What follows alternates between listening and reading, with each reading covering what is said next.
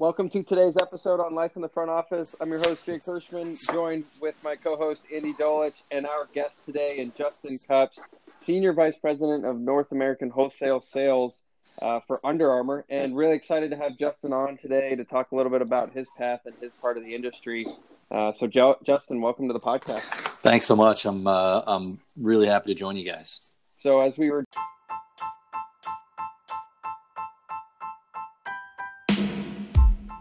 just chatting, Andy had mentioned, kind of that high school, college aha moment, as to when you thought you might work in sports or what you wanted to do. Tell us a little bit about how you got to where you are now. Well, it's an interesting one. I grew up in a really small town in the Midwest, 1,200 people in my town, no stoplights. If people have seen Hickory Hoosiers, the team in the movie Hoosiers, was very similar to how I grew up. And so sports was a really, really integral part of my life. And so I knew very early on that I wanted to do something in sports. Thought I wanted to reach the highest level at a playing career, specifically in basketball. Realized somewhere along the way that, 6'2" was probably not going to get it done at the NBA level. And so at one point along the way, really decided that I wanted to coach. And so that was my goal. That was my aspiration. Was fortunate enough to go to the University of Pennsylvania originally to play basketball, and got into the Wharton School and realized pretty quickly that maybe the coaching path wasn't the direction I wanted to go, but knew I wanted to be in sports. And so really started to combine the idea of sports and business into a sports management major. And that has really sort of taken me post-graduation into a career that has sort of combined sports, my passion for that, into the retail industry, and been very fortunate to spend some time at some really great brands, starting in a brand called And One Basketball many, many years ago in the mid-'90s through the mid-2000s, chance to work at Adidas, and then most recently having a successful stint at Under Armour. So I would jump in there. Have you ever shot a jumper or any other basketball-capable shot at the Palestra in Philadelphia? I have. I mean, first of all, it's the cathedral of college basketball. I've been fortunate to grow up in the Midwest and specifically in Kansas, to practice in Allen Fieldhouse. Beware of the fog there is great, but there's no better place to play than the Palestra. Coach Dunphy, I hold in the highest regard, certainly somebody who was instrumental in my career. And I love to go back there any and every time I can, especially to take my kids and get a chance for them to experience it. And you know the link, sorry, Jack, the link of Dunphy and American University, correct? I do, yeah. Right. And I don't know that we've ever spoken about this, but the St. Joseph Steel record this would be 1966, which people are keeping up with. St. Joe's, Lehigh, Villanova, Penn, the Big Five, and we won't tangentially talk about that, although that could be a whole show. Billy DeAngelis set the St. Joe's Steel record off of me. Wow. We were losing by 24 at the time. The coach felt sorry, put me in off the bench. Within 3 seconds, DeAngelis stole the ball, but I played in the Palestra, and I remember my little nephew in South Jersey went, "Uncle Andy's on TV." Uncle Andy's on TV. Yeah, having Billy DeAngelis break the St. Joe's Steel record against me. Terrific. That's great. Yeah, there's nothing better than Big Five hoops, and Dunphy certainly was a legend in a lot of different ways, for sure. Yeah, nothing but legends in that building. With your love for the game of basketball and kind of making that switch early from wanting to try and get into coaching and then into the retail side, did you ever think that, that quote unquote, if you're enjoying what you're doing for work, you never work a day in your life, did you ever think that you were getting away from that, or were you just switching your passions and that still holds true for you? Yeah, it still holds true to me. I mean, I was very fortunate. My first job out, as I mentioned, was a small startup business called And One Basketball, and really led by some guys who I still hold in the highest regard today. And they really had this aspiration early on to become the number one basketball company in the world. And I tell people all the time, I graduated school, had a chance to go start working there, and very quickly found out that we got a chance to wear shorts and T-shirts every single day in the office. We played hoops at Haverford College 3 or 4 days a week at lunchtime. Retail space, which, at the time I didn't really know a lot about. And so for me, it's certainly been a different track than the coaching side, but, sort of the marriage for me of bringing business and brand management, which I've come to love just as much as the sports side, and then being able to do it in the sports sector has been great. So I have a lot of friends who work in the financial industry who I think would happily trade jobs for me to go to work every single day and get to talk sports as much as I get to. So, Justin, there's ongoing connections. You just mentioned Haverford, the home of the Black Squirrels, a.k.a. the Fords. The Fords, they changed their name. This is all true. The dynamic duo of Karen and Lindsay Dolish were soccer stars at Haverford, coming all the way from the West Coast to the main line. Yeah. And I didn't know that you were shooting hoops at Haverford, which is a crazy school. And so who knew? Another connection. That's right. Right. So as you were watching the NBA All-Star Game and seeing that it has clearly become this global force of nature, without putting you on the spot, they're constantly searching for a better format for the game, and everybody is talking, we got to figure out the slam dunk or the skills competition. What sort of comes into your mind as you see this as this global sports and entertainment event that literally has billions of people watching all over the world? Yeah, I mean, look, it's first of all, it was probably the best All-Star game that I can remember ever watching. Obviously I've watched it many, many years, just from a standpoint of, certainly all the tributes to David Stern and to Kobe up front, I thought were spectacular. But then all the way to the end where, whether it's the NFL or it's the NBA, All-Star games tend to be sort of that chance to rest and almost sort of goof around a little bit with your buddies. And I really enjoyed the game, especially the fourth quarter. I mean, I don't know too many times where I've seen guys get thrown on the floor and reviewing calls. And so I thought that was spectacular.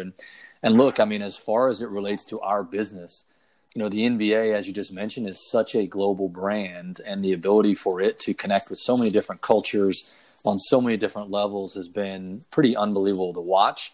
And certainly as a brand on our side, any sort of entity out there that we can take cues from to figure out how do you connect across borders and connect with new consumers and what your brand means in one market where it may mean something different in others. Certainly the goal is to try to be as consistent as possible. But I certainly marvel at, growing up and what David Stern did with the league and now what Adam Silver has done with the league is just nothing short of spectacular. So huge fan of the league and certainly the same with the NFL also.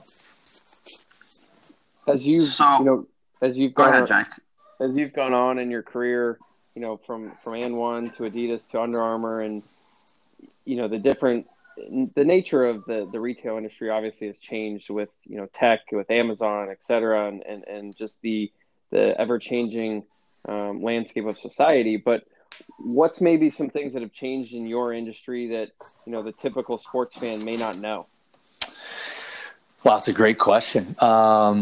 Look, I think the biggest thing that's in our industry that's the constant is that there's a constant expectation from our consumer that we are innovating rapidly. When you sort of look at, going from being an athlete when I was growing up and when you guys were growing up and you had products that, certainly stayed together and helped you in your performance. It was sort of expected that, you're going to put on a great pair of shoes, lace them up, and they're going to do the basic things you need. And I think today what consumers don't see is sort of this incessant desire or approach on our side to find ways to really elevate the performance of athletes. And specifically, we do that at Under Armour, where we talk about our mission is to make athletes better, make you better. And we do that with everything we do and everything we create. And so I think consumers are demanding that today. There's an expectation for it as really an entry point, that if it's not contributing to a higher performance output, then you can lose that customer to another competitor out there. And I sort of drive that correlation to, being an athlete in high school, competing at the highest level and trying to find that one edge that's going to allow you to run 1 second faster, jump 5 inches higher, or lift 10 more reps faster than somebody else. And so I think that's one thing that, a lot of consumers don't see, that the product just shows up on the shelves and they buy it and off they go. But the amount of testing and retesting that goes into our products today to ensure that we can be viewed as the premium brand for high performance athletes out there is something that we take very seriously. I think about a guy named Bill Bowerman, the track coach at Oregon, and a guy named Phil Knight. And it's like, yeah, we'll go to this waffle iron. We'll do this thing on our sole, and we'll fast forward a few years, we'll become Nike. I think about a gentleman that you're probably pretty close to, Kevin Plank, in a garage in suburban Maryland going, yeah, I need to do something with a different kind of shirt. And I'm going to compete with Nike. That sounds like a really good idea. That should be pretty simple. How do you go from that sort of individual vision that somebody has, especially in Kevin's sake, where Adidas, Converse, Nike already established, and he comes into the market and people say, excuse me, you're going to do what? And it actually became true. How does that happen? Yeah, look, I think it's really two things. I think the first thing is, and I've been very fortunate in my career, as Jake said, I started at a small brand outside of Philadelphia called And One Basketball. The guys who started that business, very similar to Kevin, had this dream through, building T-shirts sort of in the spirit of trash talking that we all know exists very, very well in the marketplace of basketball, in the basketball sort of lineage. And the idea there was that, we're going to go out and build a better product that's going to connect with a consumer that may today not feel like they're being spoken to by the NBA. And then I think on the other side with Kevin, you think about all these great brands that have started out very small and then have grown into a powerhouse. A lot of times it starts with the simplicity of just looking to create or solve a problem, create a product or create a solution that solves a problem. And that's really what Kevin looked to do. He created the product, RO 37, compression shirt because he wanted to wear a product that allowed him to perform at a higher level. The basic cotton T-shirts absorbed sweat, were very heavy, didn't allow him and his teammates to really perform at a higher level. And from that, obviously, grew Under Armour. So I think that's one thing, which is really trying to identify something that can solve a problem. I think that's always a great place to start. I think the second thing is it's one thing to create a problem or create a product to solve a problem. The second thing you've got to have is an unbelievable belief that you can go compete and ultimately try to win and unseat some of these, champions in the space. And, we had to do that every single day at And One when we were building the brand. And we do it today at Under Armour, where you're constantly trying to put yourself out there to say, hey, we believe we can be number one. And, you look back at some of the history in our industry, and a lot of people, my generation as well, didn't ever realize that Converse was the dominant basketball brand in the 70s and 80s. And we all grew up with Nike and Air Jordan and everything else. But that did happen. Those days of choose your weapon with Magic and Isaiah and Bird, that's what I grew up on. So, you've got a little bit of history there to draw on to believe that it can happen. Obviously, Nike's done a fantastic job of leading the industry for a long, long time, and they set the mark pretty high. I don't know what sort of secret formula you at Under Armour used, but several years ago, you selected some athletes, a guy named Curry, a guy named Spieth, several others. And I know it wasn't magic, but wow. I mean, in terms of that happening and the level of success that those athletes had, and more importantly, the quality of character that they all had, whether it was Missy or Steph, how did that happen? How does that selection process work? Because we see it every day in every kind of commodity. Companies make mistakes. You seem to have nailed it every time. Yeah, I mean, look, I'd love to think that we've nailed it every single time, especially at all the places I've been. And I think, to me, it's a process where when you're looking to sign athletes or endorsers of any kind, whether they're entertainers, I think the most important thing is to start with, are their core values aligned with our core values as a business and a brand? When you think about people like Steph or Jordan or even Lindsey Vonn, et cetera, sort of this grit, this determination, this underdog, underrated mentality is sort of what Under Armour is all about. And it really oozes from Kevin and the Baltimore roots. And so a lot of that is really in the makeup of the athletes that we've signed. And then we're very fortunate to, have them hit. As you know very well, it doesn't happen all the time. There's plenty of those cases where you invest a lot of money into an athlete or an entertainer and something happens, somebody gets injured. And so I think that's the second part of it, which is you can do all your homework, you can do all your research, everything can look perfect, you can sign the best deal. And then you got to get a little lucky that they land in the right place. If they're going through the draft on the right team, they avoid injury, et cetera. So I think there's some science to it, and then there's a little bit of luck that goes with it as well. And there's one more question there, because living in the Bay Area here with the Warriors, everybody is aware that Steph and Clay, serious injuries, KD moves to another market. But with Steph's injury, how does the athlete and the global companies such as yours say, okay, it's an injury, it's part of what we do, but let's look at what we can do while you're on the shelf to basically grow the concept of who you are and who we are? Yeah, it's a great question. And look, we're obviously living it right now with Steph on the sideline, and we've got product in the marketplace right now, the Curry 7, which delivered shortly after he was injured. Actually, I think right when he got injured. And we've seen some challenges. Now, I would like to say that, it has less to do with Steph. And at the end of the day, it's from our standpoint, wanting to make sure we put a product out there that works. And we've had some success with the shoe despite his injury, which is great.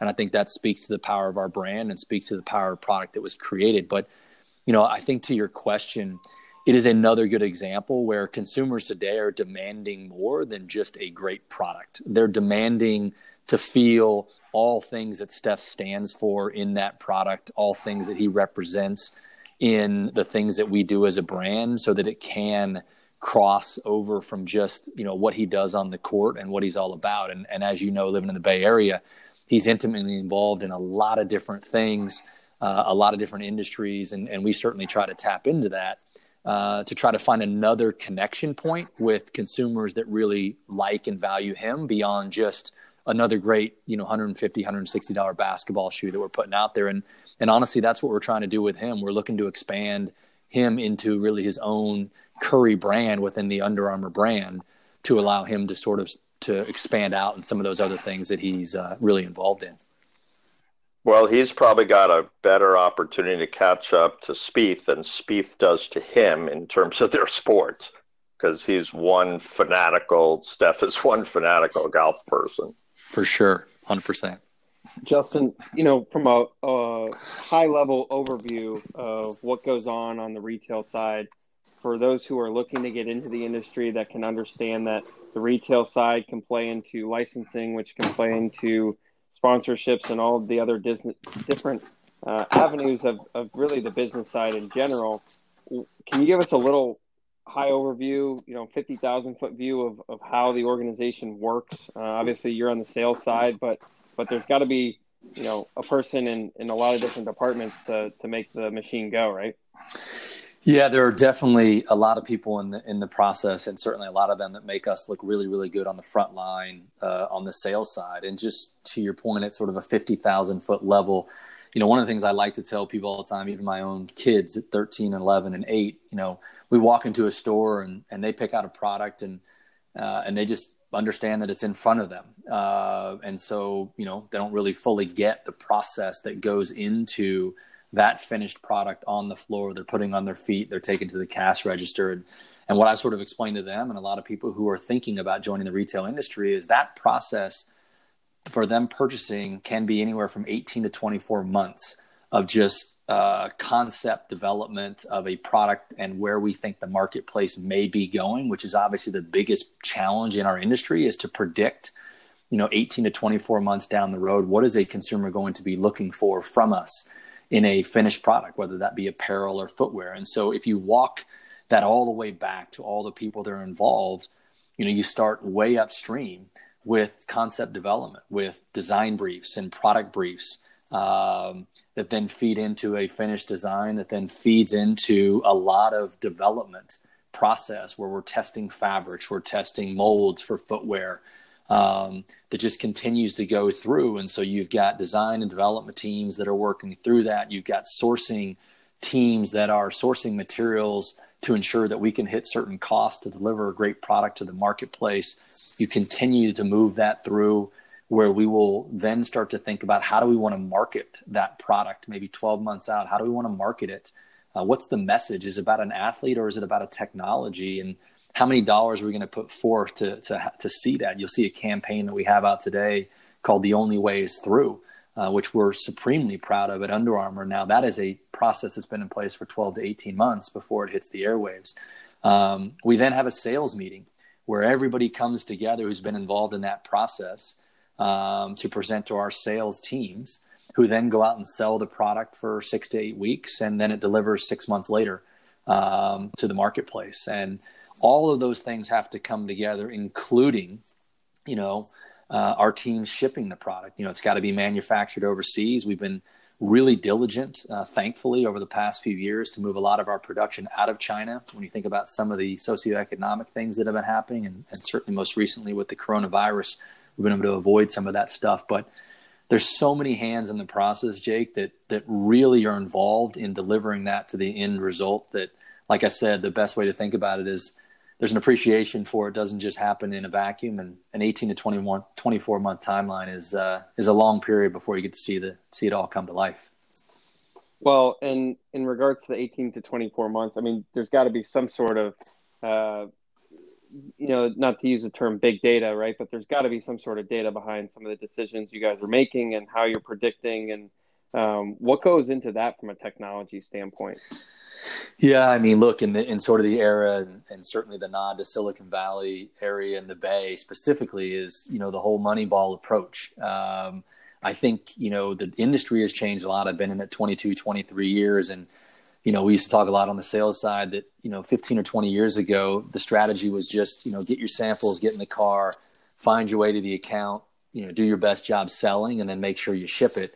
Because it was based on, hey, do I like the product or do I not like the product? And today, there's so much data that we're looking to pull into our organization to help influence those decisions. Certainly, there's still the creative process where we believe it's a product that's going to resonate with the consumer and it's going to be leading the marketplace. But, what are consumers telling us? We spend an inordinate amount of time on consumer insights, just product testing, focus group testing, wear testing the products to get feedback from real athletes who are wearing the product, bring all that stuff together. We then also through our own .com and our own stores are able to track customer purchases. What are the trends? What are their likes? How are they viewing the product? And so you bring all that stuff together to try to give yourself the best chance to put a product out in the marketplace that's going to hit a home run from a design standpoint, from a pricing standpoint, et cetera. And then I would tell you one step further is that on the sales side, we have really shifted from a mode where it's all about the sell in to an approach of sell out. How are we partnering with our retailers to make sure that we're speaking their language around their metrics, whether it's gross margin, it's sell-through targets, it's inventory turn targets, and pointing and sort of removing the emotion of, do you like the product or not like the product? We assume you like the product, but if you need that push over the goal line, here's all the consumer insights we have, here's all the focus test results we have, and then here's how we're going to set you up for success, Mr. or Mrs. Retailer, with why this is going to be a successful product for you. So we're really rooting ourselves in a lot of data every single day before we go to market. And some could say that's even way more so than, a typical sports organization would already have access to, right? I think we see some of the teams are on the forefront of doing that, whether that's via concessions or, real-time data in terms of, parking and just kind of game day operations, right? But you guys are a public company, traded on the stock exchange. I mean, you guys got to keep up with everyone and anyone, including the Nikes and the Lululemons of the world. What do you do to try and stay ahead of the curve as opposed to being reactive? I mean, look, that's the challenge every single day. I think whether you're in business, whether you're in sports, whether you're in retail, the challenge every single day is to try to get out as far in front of our consumers and what they're demanding as we possibly can. And certainly a big part of that is trying to think beyond our competitors out there. We've obviously got some great ones in the industry. It's healthy for us when everybody is winning, contrary to a lot of people's belief. There's no question we want to be number one and we want to dominate everyone in our space. But the industry as a whole, when everybody's delivering great products to the marketplace, that's a benefit to the industry. So we certainly root for success across the industry. We just root for us to be leading that more than anybody else in the space. Look, I think it comes down to just a lot of things. It's the data that we talked about and the ability to continue to get closer and more informed with our consumers. We talk a lot about looking through the consumer's eyes and how do we do that. Certainly there's an expectation you're going to deliver market leading products and market leading innovations. I would also say that the game has shifted a lot to finding the emotional currency, if you will, the emotional connection with the consumer. You have so many consumers today that are looking for more than just a great product. As I mentioned earlier, they're looking for a cause that they can buy into. You look at some of the brands back in the day, whether it's a Tom's brand that comes to market with a great product, but more importantly, a great story that people could connect with, where if I buy this pair of shoes, they're going to donate one back, and that feels good. And so it's whether it's something like that that's cause-based, or it's something that's locally relevant to their culture and where they've grown up in a certain city. Those are things today where the consumer has really raised the ante for us, that yes, I expect a great product from you, but what are you doing beyond that to really convince me to be, to connect to your brand? No, that's really interesting. And, as we wrap up this episode, I want to switch to a different topic real quick. And Andy, you've worked for quite a few owners. I think you mentioned 10 at one point or something close to that. Justin, working in the sports industry especially within the pro sports organizations, right? The eyes are kind of all on you. It's very out there and public, but working for a company like yours with such a strong brand and being a publicly traded company and reporting to, investors and all that sort of stuff. What's kind of that culture like in the sense of, the pressure of the quarterly earnings and whatnot, as opposed to the pro sports organizations maybe don't face that? Yeah, I mean, look, I would say that, as an opinion of one, and certainly I think, others would probably agree, the culture that Kevin and now Patrick have created at Under Armour specifically is a culture of athletes and athlete-minded individuals. And so, to me, when you start with sort of that soft skill set of those individuals who have grown up in sports and sort of have this, internal drive to be great and this grit and determination to claw through tough situations and just find a way, it's sort of built into your DNA. And so, yes, there are pressures to report and there are pressures to grow the brand and grow the business, but not that I would think anybody would say are anything different than the pressure we all put on ourselves every single day to continue to compete at the highest level. And whether that was being an athlete playing, a specific sport in high school or college, or it's competing every single day in the business world, that approach doesn't really change. And so, you always want to ring the bell and have everybody pleased with you and how we report and how we grow the business. But, I sort of drive that correlation to, I played a lot of sports and played for a lot of coaches. And I'm pretty sure there were plenty of times where they weren't always pleased with how we were competing and playing. But you continue to go back to the practice floor and be focused on doing bigger and better things. And, I think that's the biggest thing I would say about our organization in particular is this incessant desire to go compete and then to win the game. And none of us are going to be satisfied until we're doing that, until we're number one in the industry. And then, we'll celebrate for a short period of time, and then you get right back to it and realize that you got to keep competing and you got to keep driving to stay in that position. So, for me, it's a direct correlation to sports and certainly all the things I learned participating in them.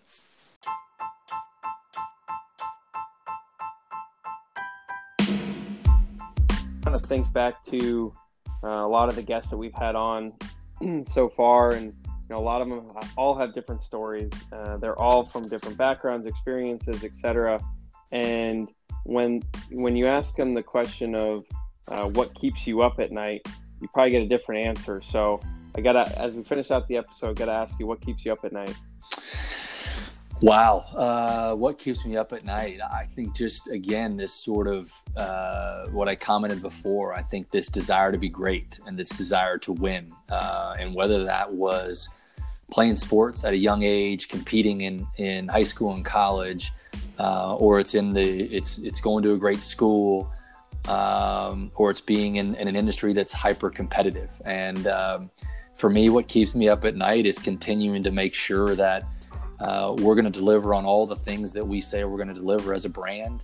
We're going to be a great company for people to work for, and we're going to put ourselves in the best position to win long term. And again, I think the keeping us up at night is just the constant trying to, in our world, keep up with the consumer and how they're changing every single day and what their expectations are from us. So I love the challenge. I don't sleep that well anyway, so for me, there's plenty of time to be up at night and sleep is overrated, right? That's exactly right. That's exactly right. Overrated. There are 24 hours in a day, and they still have these days in the week. And yeah, come on. So we'll let you go, because the future of the world of sports rests purely on your shoulders. So no big problem. Well, I appreciate it. Pleasure to join you guys. I really appreciate the chance to talk a bit about our industry and what we're doing, and just really appreciate that chance. It's been a pleasure to be on.